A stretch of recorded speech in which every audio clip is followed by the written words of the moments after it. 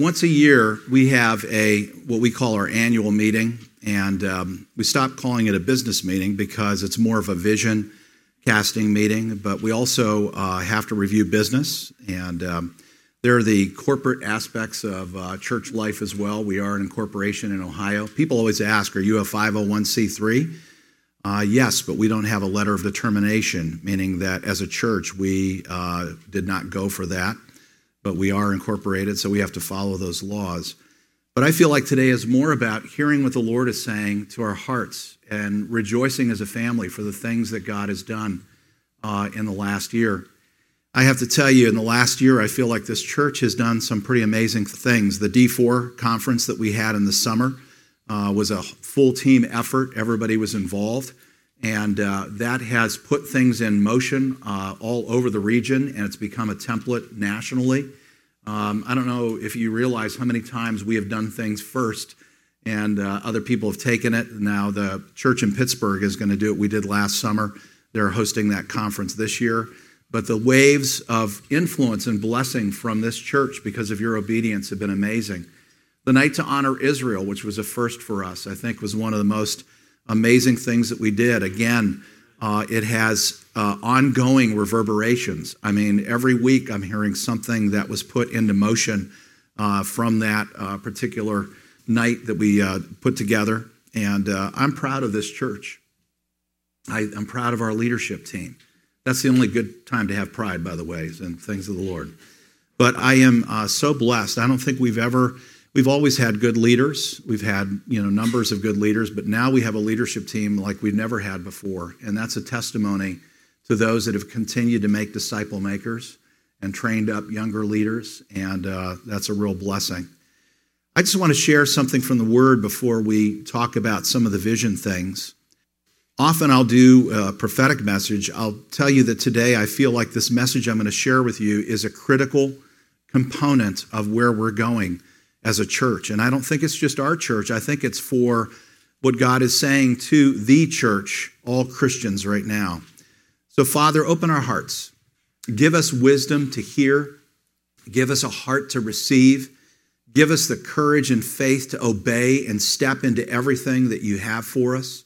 Lead us by your Holy Spirit. And I pray that this word that was penned by godly men would just come alive as your Spirit just makes it, unfolds it in our hearts, God. We ask in Jesus' name, amen. Daniel chapter 1, verses 1 through 7. It says, in the third year of the reign Jehoiakim, king of Judah, Nebuchadnezzar, king of Babylon, came to Jerusalem and besieged it. And the Lord delivered Jehoiakim, king of Judah, into his hand, along with some of the articles from the temple of God. These he carried off to the temple of his God in Babylonia, and he put in the treasure house of his God. Then the king ordered Ashpenaz, the chief of his court officials, to bring in some of the Israelites from the royal family and the nobility, young men without any physical defect, handsome, showing aptitude for every kind of learning, well-informed, quick to understand, and qualified to serve in the king's palace. He was to teach them the language and literature of the Babylonians. The king assigned them a daily amount of food and wine from the king's table. They were to be trained for 3 years, and after that they were to enter into the king's service. Among these were some from Judah: Daniel, Hananiah, Mishael, and Azariah. The chief official gave them new names. To Daniel the name Belteshazzar, to Hananiah Shadrach, to Mishael Meshach, and to Azariah Abednego. And I'll never forget the story of the little guy in Sunday school that thought it was I shake, you shake, and under the bed we go. Probably the same guy that wondered who Round John Virgin was in that Christmas carol. When you hear things as a kid, you don't always get it right. That's okay. 605 BC. It was the year that Jerusalem first fell to King Nebuchadnezzar of Babylon. If you know history, there were 3 waves of invasion. Babylon invading Israel. 605, when Daniel and Shadrach, Meshach, and Abednego were also taken. 597 BC, and that's when the prophet Ezekiel and a large number of captives are taken. And then 586 BC, that's when the entire city of Jerusalem is sacked. The temple is robbed of all its treasure. All the walls come down, and barely one stone is left on top of another. This is when King Zedekiah sees his sons killed by the enemy and is blinded and then taken to Babylon. Just a brutal time in Israel's history.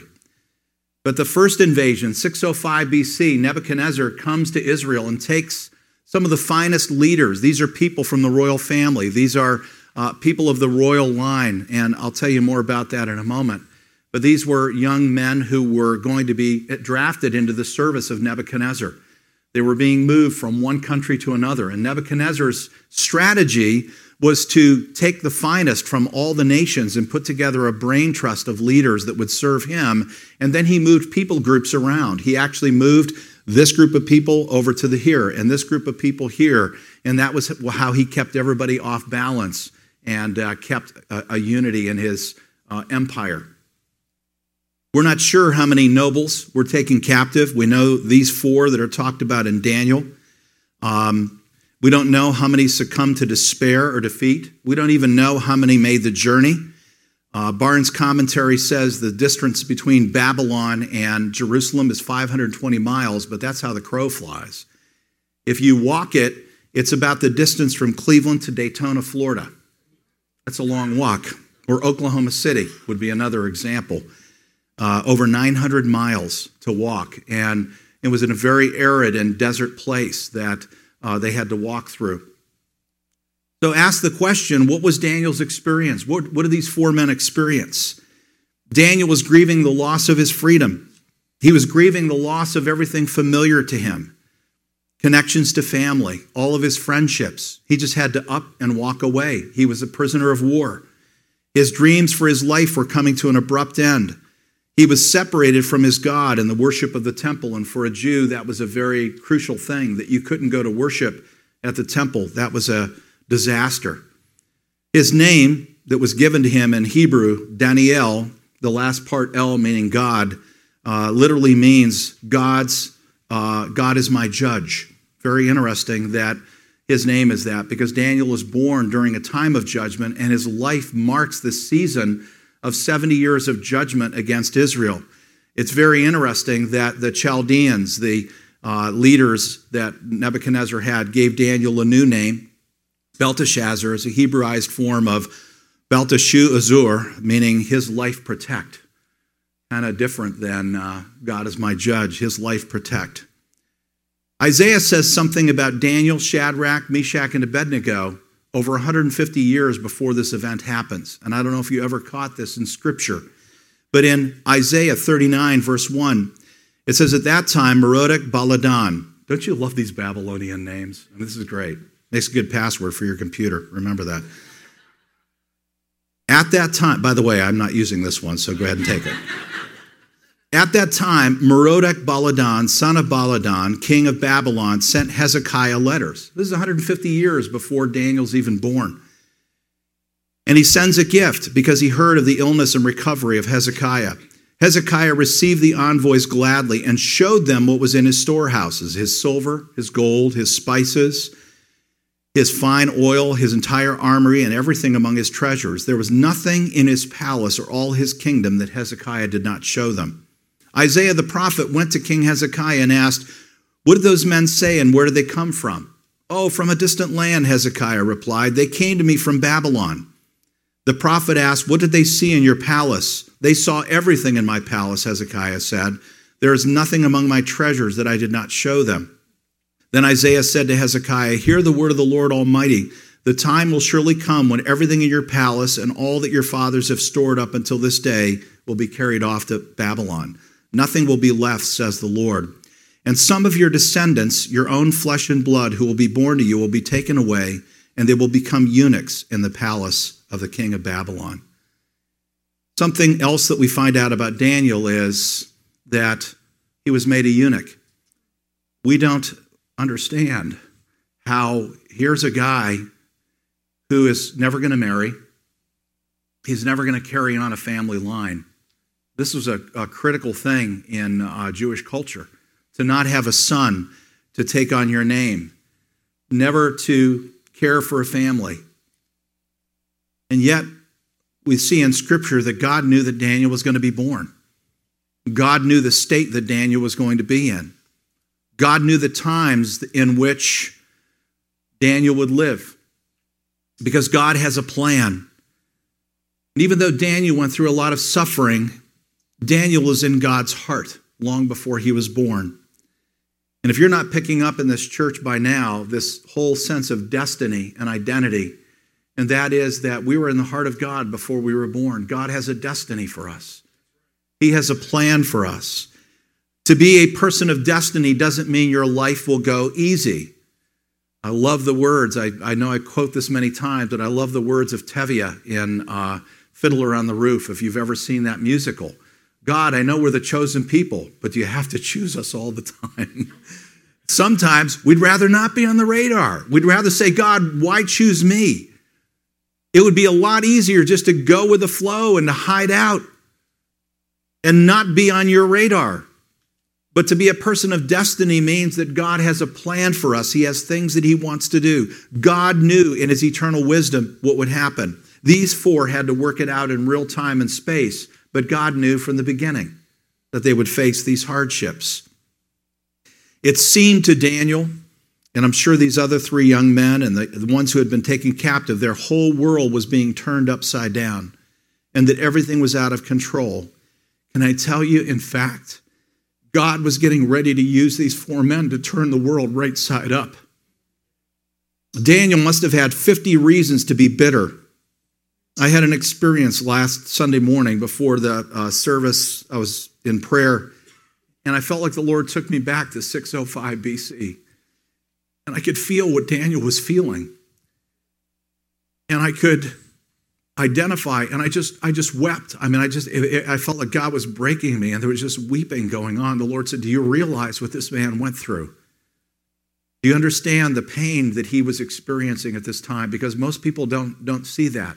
Daniel's always been my favorite Old Testament book, ever since I came to Christ. But even though Daniel had 50 reasons to be bitter, he didn't. I wonder, did he think of Joseph from Genesis, 1,200 years earlier, who was taken away in injustice, framed, sold as a slave? I'm sure he had that experience and was thinking of that. How did God work in his heart to keep him from becoming bitter? We don't know how it happened, but we do know that Daniel did not become bitter. He chose to honor God, and God honored him in an amazing way. I just want to share briefly this morning 4 key principles that we see in Daniel's life that I believe are principles we need to understand for the season in which we're living. And the first is Daniel knew who he was. His identity was fixed in Yahweh, in his God. By the way, the name of God given to us most often in Scripture that God gives to Moses, Yahweh, it literally means, it's a derivation of the form to be. It means I will be who I will be. Anybody here say that? There's only one that can say that, I will be who I will be. We can say I am because he is, right? But we are dependent on God. Our identity ultimately has to come from him. There were a lot of people that sought to define Daniel's life. Notice they gave him a new name. Daniel never compromised. He made it clear he would willingly lay down his life before he compromised what he believed in. He never stopped being a Jew, but more importantly, Daniel discovered something that we need to discover, that he was part of an eternal kingdom that was bigger than his own ethnic identity, than his own address wherever he was, that he was on God's radar because God was doing something bigger than the entire land of Israel. Think about this. He was part of something bigger. The Jews themselves had forgotten this. God told the Jews that he would bless them to be a blessing to all the nations of the earth. God said in Abraham, all the peoples of the earth will be blessed. Israel had forgotten that. Can I tell you that God accomplished through these 4 men in just a period of 30 years more than God was able to accomplish in Israel 490 years preceding this time? The witness that went to the nation because of the obedience of these guys is amazing. God entrusted Daniel with a comprehensive view of the future through visions, Daniel began to understand that he had a place in eternity. And that's where part of our identity needs to be. We need to understand and look at things through an eternal lens. That's God's perspective that we see through his eyes. The second thing I want us to see is Daniel learned to see the world, his life and circumstances through God's eyes. And I'm sure this didn't happen all at once. But as Daniel and his three friends sought God through the crisis they experienced, they began to see things through God's perspective. God continued to allow them to rise above evil.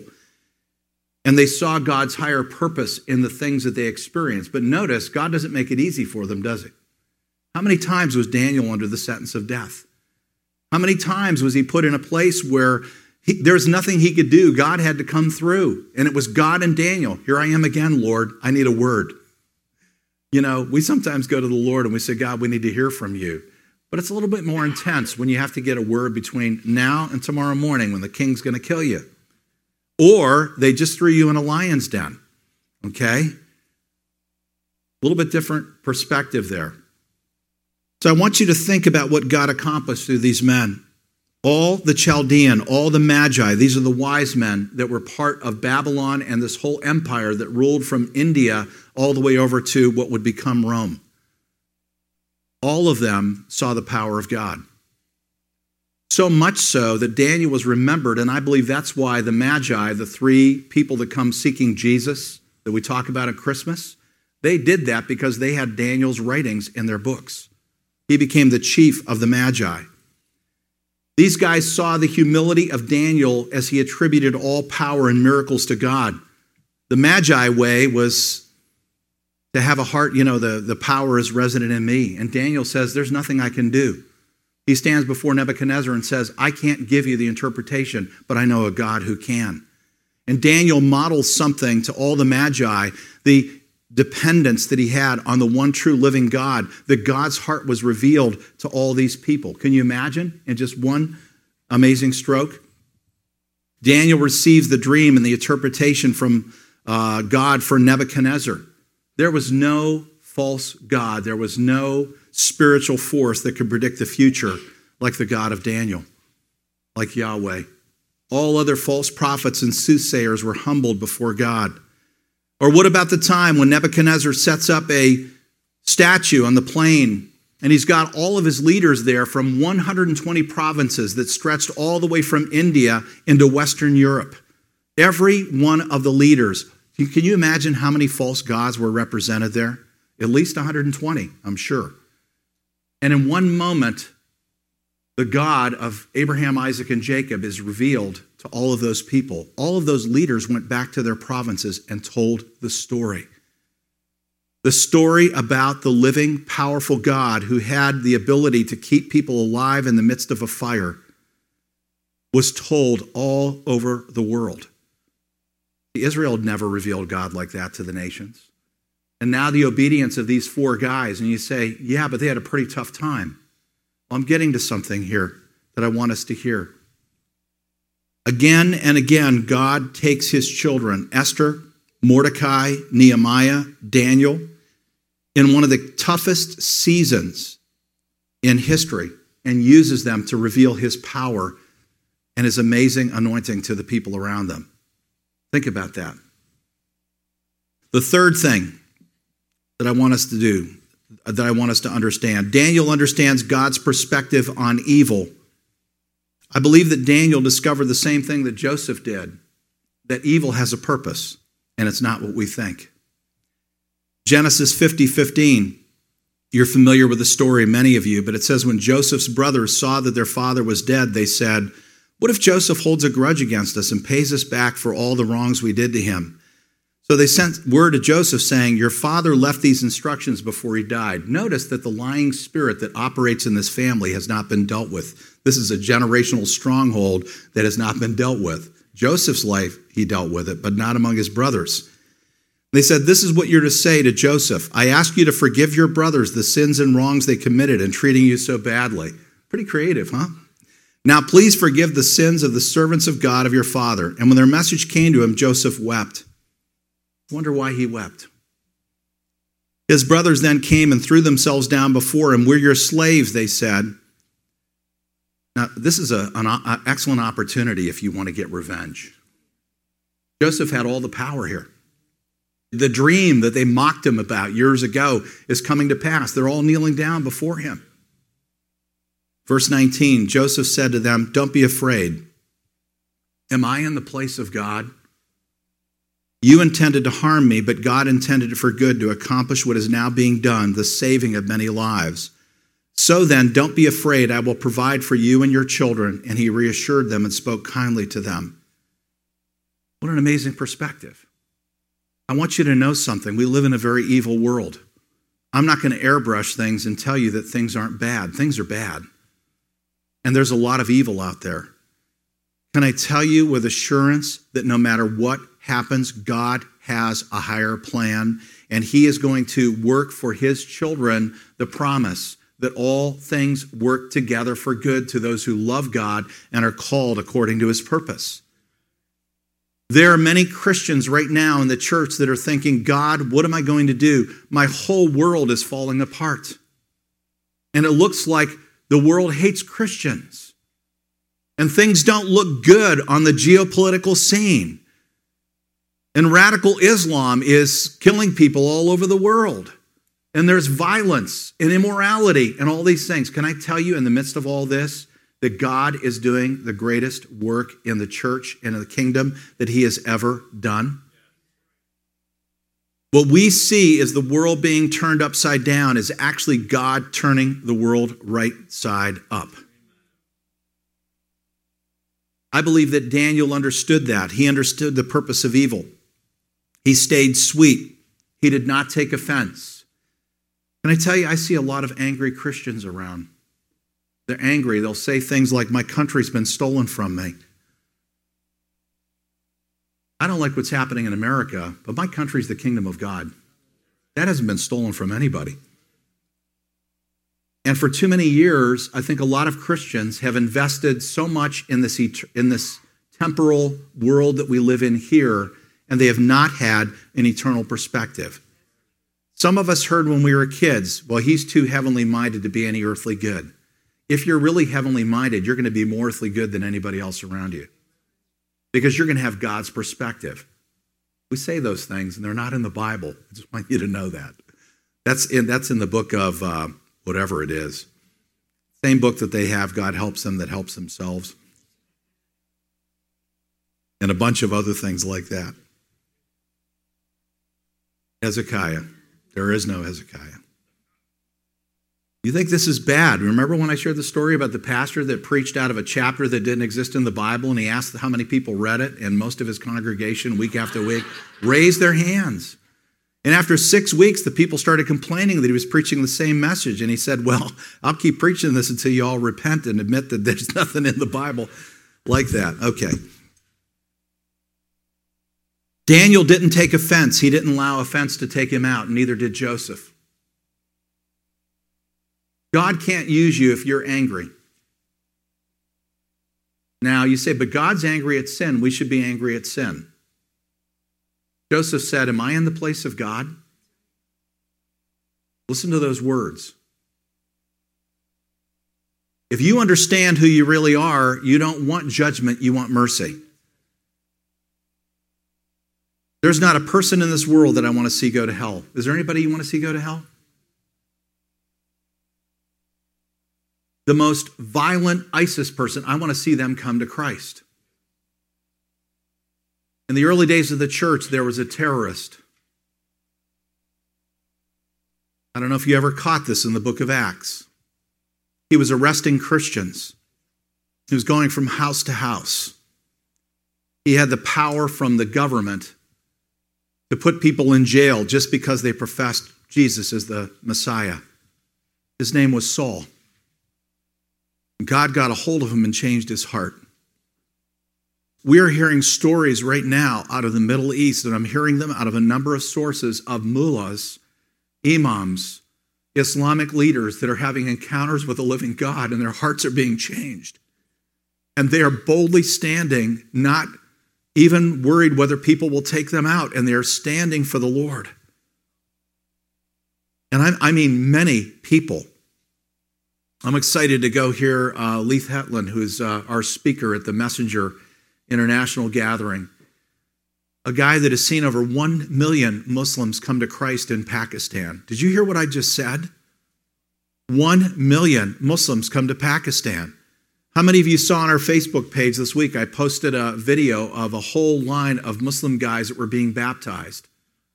Heidi Baker and her team are there in Africa baptizing one after another of these Muslim men. The fastest growing church today is in Iran. Did you know that?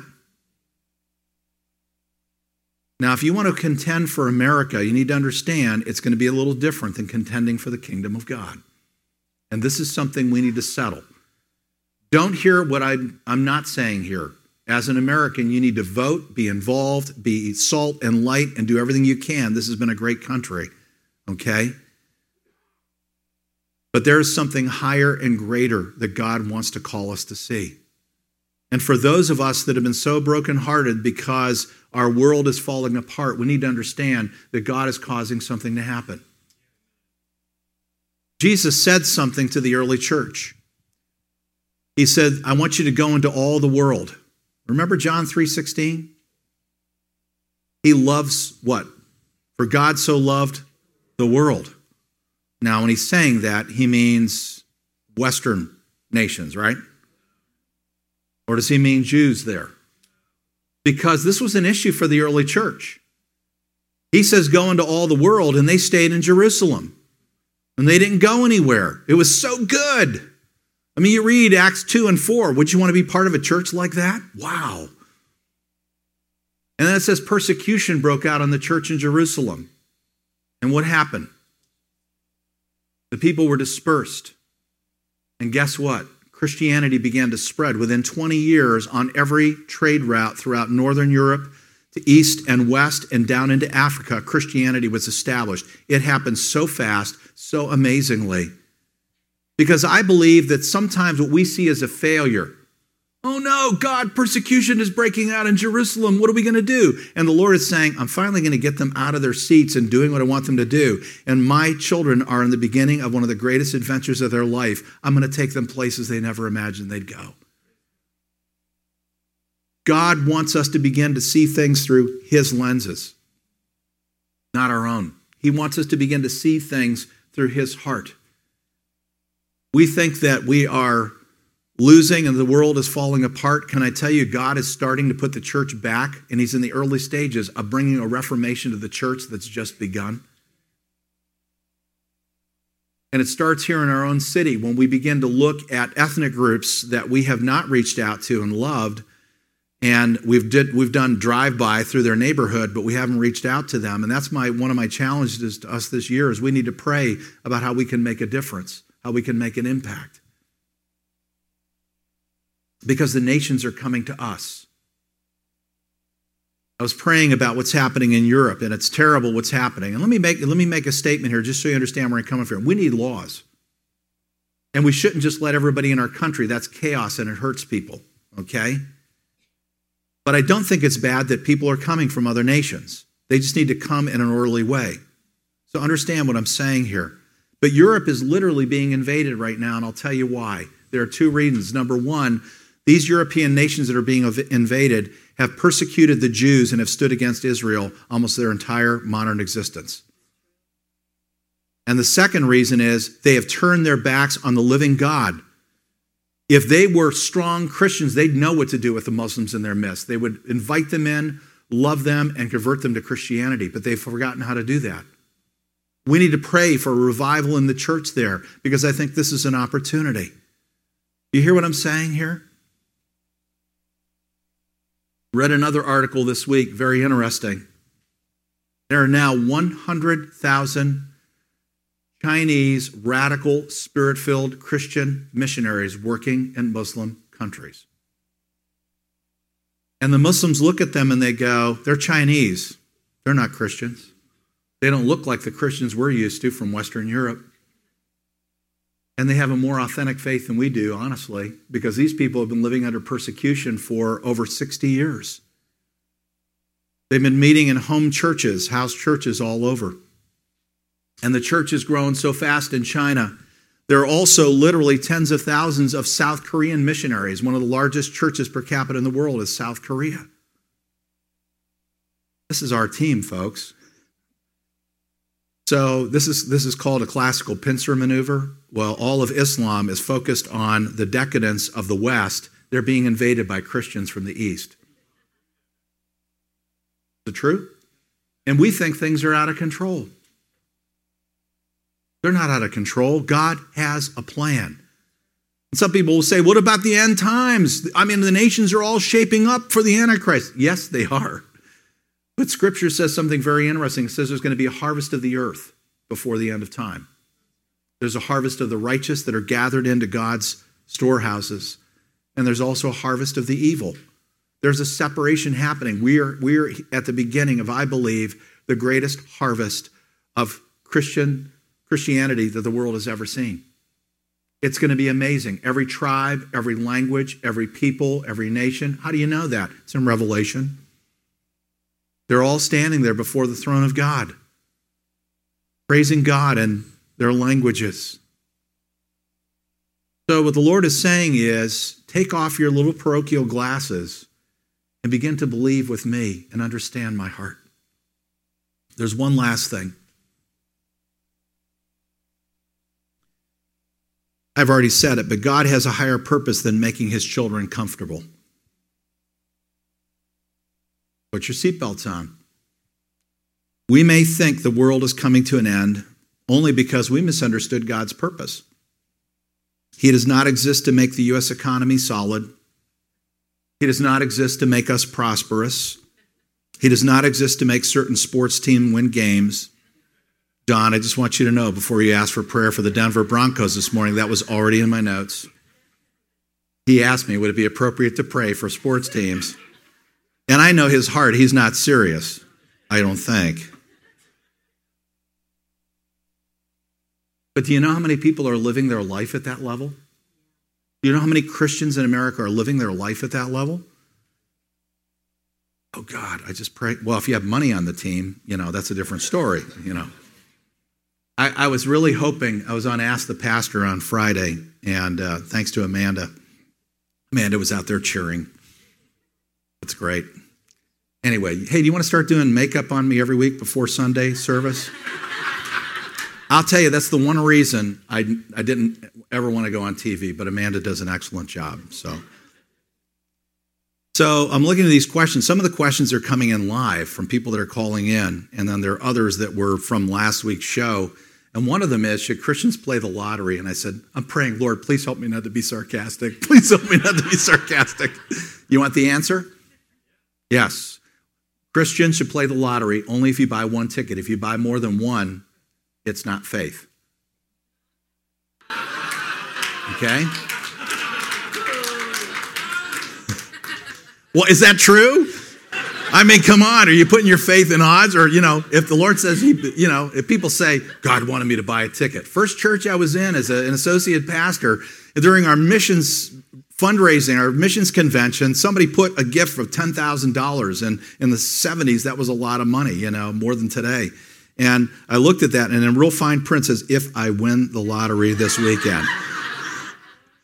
I thought, there's got to be a special judgment for that, whoever did that, Get your hopes up, and then kaboom, you're down. So, but I did, the other thing I've defined the lottery as a voluntary tax on foolish people. So that's how I really feel about it. I said, Lord, I can't say that on the air. God is preparing an eternal kingdom. He's adopted us as sons and daughters to bring as many people into eternity knowing Jesus as we can. Could that involve moving us to places that we are uncomfortable?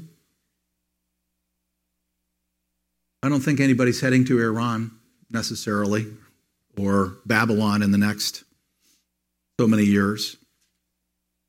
But could it mean that he wants us to get out of our comfort zones and live authentic Christianity like we've never lived it before? I believe he does. And I believe he's speaking that to our church. Isn't that what God did with Daniel? I believe he wants to do that in us. Let me just share this one last story. I'll end with this. Several years ago, Bob Roberts, who's a pastor from Texas, and he's got a book called Glocalization, The Importance of the Local Church and Connecting Worldwide. And he was in at St. Luke's, and the Acts people, we all went to that, and it was just an amazing time. Probably didn't see this in the news. This is from January 27th. It says, for years, Texas megachurch pastor Bob Roberts has been building relationships with Muslims. Last year, after Franklin Graham argued the U.S. should put a ban on Muslims from immigrating to America, the Northwood church leader joined Muslim leaders in denouncing the comments. That might be hard for some of us to hear. In October, he and an imam hosted the Spreading the Peace convocation, which was attended by 200 imams.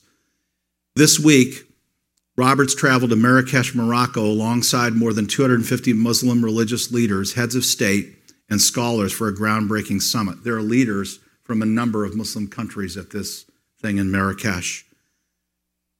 On Wednesday, this is because of the relationship they had with Bob, the Muslim leaders released the Marrakesh Declaration, a 750-word document calling for religious freedom for non-Muslims in majority Muslim countries.